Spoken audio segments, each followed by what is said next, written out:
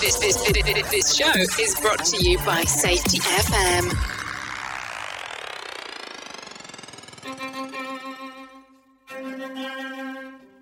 Have you ever been married to your career, and has that career interfered with your personal relationship, including your marriage? And sometimes it just feels like you're married to your career? Welcome to Married to Safety with Josh and Kayla Caldell. Hey everybody, this is Josh and Kayla with Married to Safety. Wherever you are and however you may be listening, thank you so much for making us part of your day. Today we're going to be kicking off this show like we do every show with a little bit of breathing exercise. So let's take a big, deep breath in and hold it. Go all the way to the top. Feel your shoulders rise. Hold that for 4, 3, 2, 1. And breathe. One more time, all the way to the top. Shoulders up. Work out some of that tension. 4, 3, 2, 1. Release. You always make me hold my breath for so long. I know. It's good. So what are we going to be talking about today? Perfectionism again. We're going to talk about perfectionism again. So if you didn't hear the last show, we talked about, some of what we consider to be some of our downfalls with relationships as it relates to perfectionism. And today we're going to be talking about, some of my employees in the past and what I've expected of them. And Kayla's going to talk a little bit about, our son. We're both going to talk about both those things, but that's kind of how we're segueing this in, is we're going to make sure that we both talk about something. So, right. Oh, you want me to go first? Absolutely. That's what I want you to do. Okay. Well, so yes, we talked a little bit last time about like holiday perfection, because I've struggled to be perfect over the years, but I say holiday, but then it's just in general. Like I really have come a long way with trying to not be perfect. And I've really had to realize that with our son, because let's face it, he's pretty perfect. Don't you think? He's a pretty cool kid. He is. I like him. He's an awesome kid. You should keep him. But we hear this a lot. We hear about our son being perfect and all those things. And we cringe when we hear that, because nobody's perfect. And things may appear that way on the outside, but unfortunately, our son inherited my anxiety. That's awesome. Thanks for passing that on to him. That's a good thing. Right. At least it wasn't my curly hair. So yes, we hear this a lot. And what I've had to realize is that we all pass that to our kids because we try to be perfect and make them perfect. And so it's just a real struggle. And Josh and I were just talking, for those of you who don't know, our son is homeschooled and has been for a while. I do not homeschool him. He does an online academy, and it's amazing and a wonderful education that we are so happy that we chose to do that. We just couldn't find exactly what we were looking for in schools with foreign languages and things like that. So we did partial, which is called a university model, for a while, which is 3 days in school, 2 days out, and they do all of the curriculum. And that was an amazing experience. And now we've transitioned to like an online academy. And this allows him to go to the Florida Film Academy, which is amazing also, might I add. And it's changed our lives because he finally found his people. And I think that that's the issue all along. Is we were talking about fear earlier, and fear and perfectionism kind of go hand in hand, because we always are looking to make sure that we have all of the best things. And Josh and I have actually turned down opportunities because we couldn't find the right school in that location, or, what Xavier was needing and looking for. And then in the end, the change that we made with that move, even though we had to give up some things, turned out to be even better than what we had before. And we weren't expecting that. So I think that I really had to give up. I was always searching for things to do for Xavier and to make him perfect and to have this perfect life. And once I let that go, I was able to help him find what he really needed. We were able to search out what he's really good at and loves. And we were obsessed with him, like doing this dual enrollment and doing all these things. And it turned out to be a complete disaster for us because he wasn't able to do what he truly loves and be able to do what we were expecting of him. So we found a great place to meet in the middle, I think. And he's a part of a pre-college program where he does film and he's able to do his special effects makeup work that he does and build props. And this may not be the idea that we had, but that's actually accepting to be perfectly imperfect, I think, is You're right. realizing that we are all different. But let's go back to the first thing you said. You said that people always say, "Oh, Xavier's so perfect." So let me tell you about Xavier, because he really is a cool kid. He's my hero in every single way. He is everything I want to be, and I don't have it in me to be. And first and foremost, he's had this attribute since the day he joined this world. He's got an amazing heart. He cares more about other people than he cares about himself. And he gets that from his mom. He doesn't get that from me, but he gets that from his mom. But he does. He's everybody's biggest cheerleader. So if somebody's excelling in something, he cheers them on, and people notice that. And other people's parents, when they see him, cheering on other kids and wanting them to do great, they're like, "Why can't my kid be like, well, your kid's perfect too." Our kid is far from perfect. He just has a big heart. And the other thing that's really cool about him, and he definitely didn't get this from me, he thinks before he speaks. And he listens a whole lot more than he speaks. So that's just kind of the background behind Xavier. He's a cool kid. And that's why other parents are like, "I wish my kid behaved like him."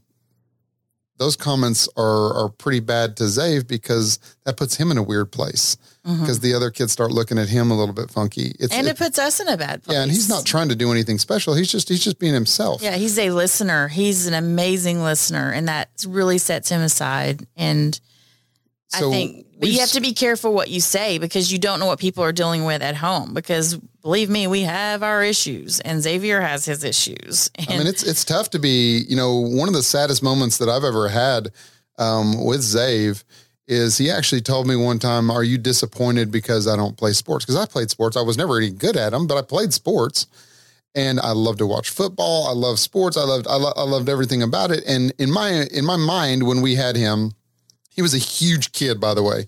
He was 10.5 pounds, and they were like, "Oh, he's the next University of Tennessee linebacker." Turns out that's not the case. So he's not into sports. He just doesn't do it. And he's tiny now. He's not tiny anymore. He's tall, awesome. But yeah. But he does exactly what he wants to do. He loves prosthetic makeup, art, design. He's an artsy fartsy kind of kid. And I didn't understand that.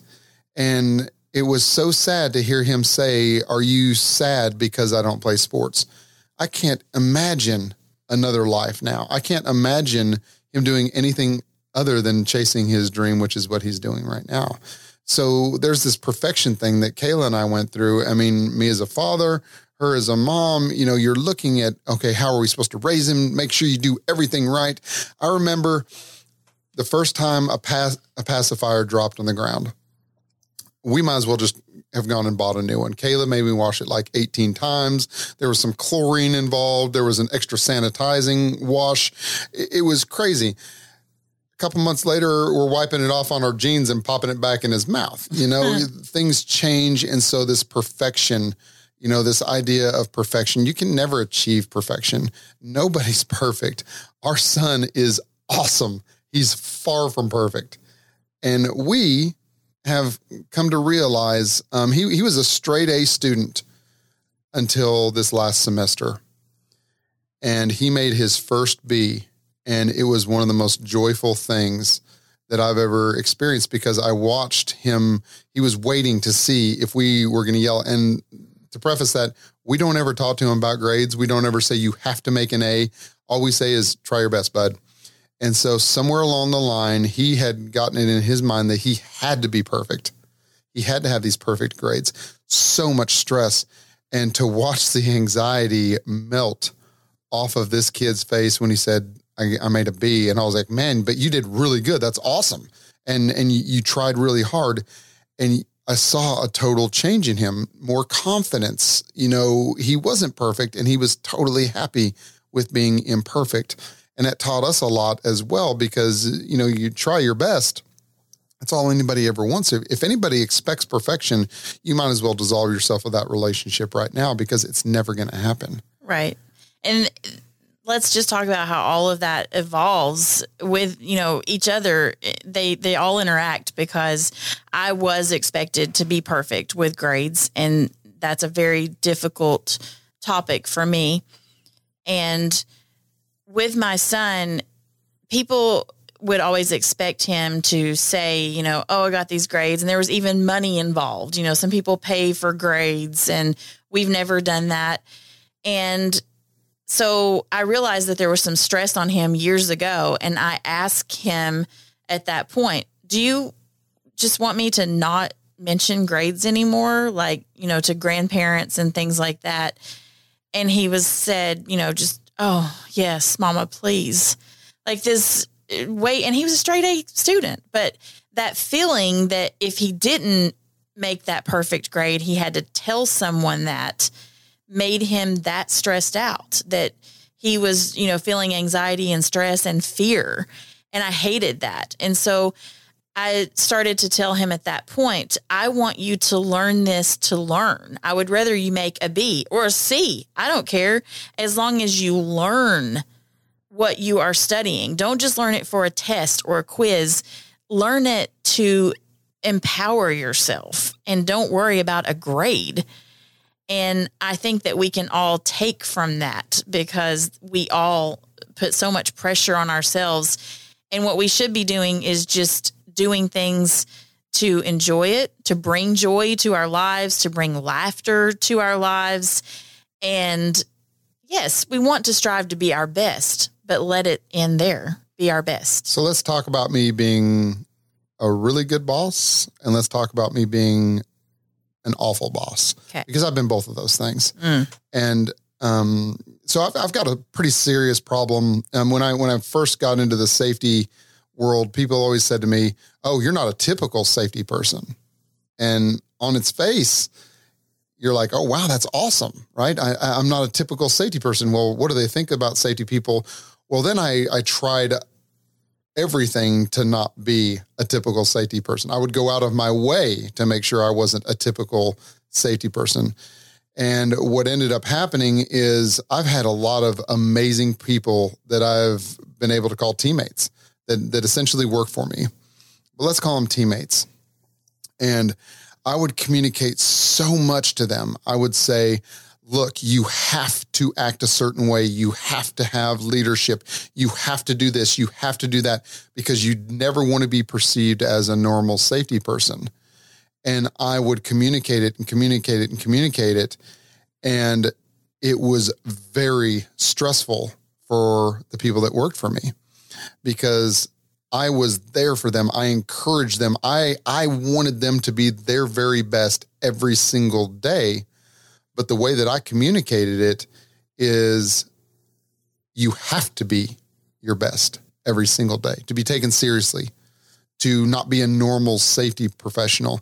So there's probably a lot of people that I owe apologies to that have worked for me in the past that I've been a little too hard on, that I have had these huge expectations from. And when that first came about is, if anybody's ever been through a 360 review where you actually get some really, really good feedback from some of your peers.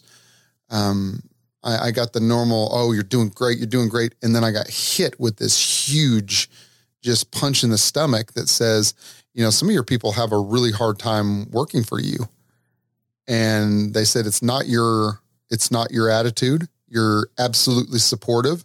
you will go to the ends of the earth for these people, but they are very stressed out because you expect perfection. And, when you get told something like that, you're taken aback and you say, first you get defensive, then you're like, oh, that maybe who was it? Tell me who it was. But it's everybody. And when you realize that perception is reality, and if people, especially the people that you support, the people on your team think that you expect perfection, that's never going to happen. And so it totally changed the way that I tried to lead people.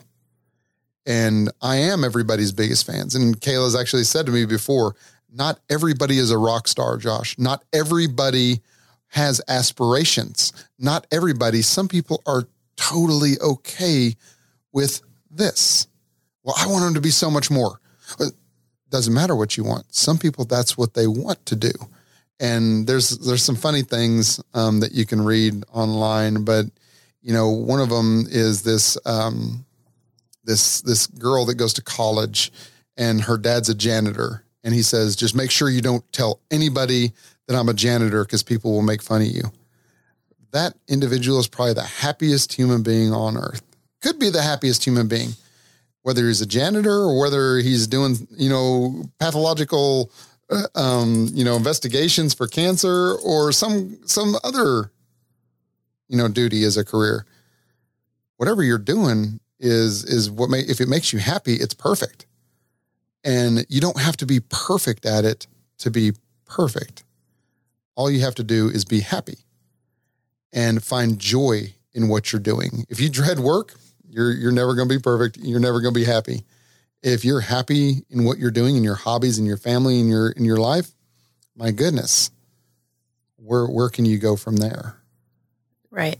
I totally agree with you. And this brings up so many. I'm going to record that over and over and over again. I'm just going to listen to it. Did you guys hear? She said, I totally agree with you. So that's amazing. Right.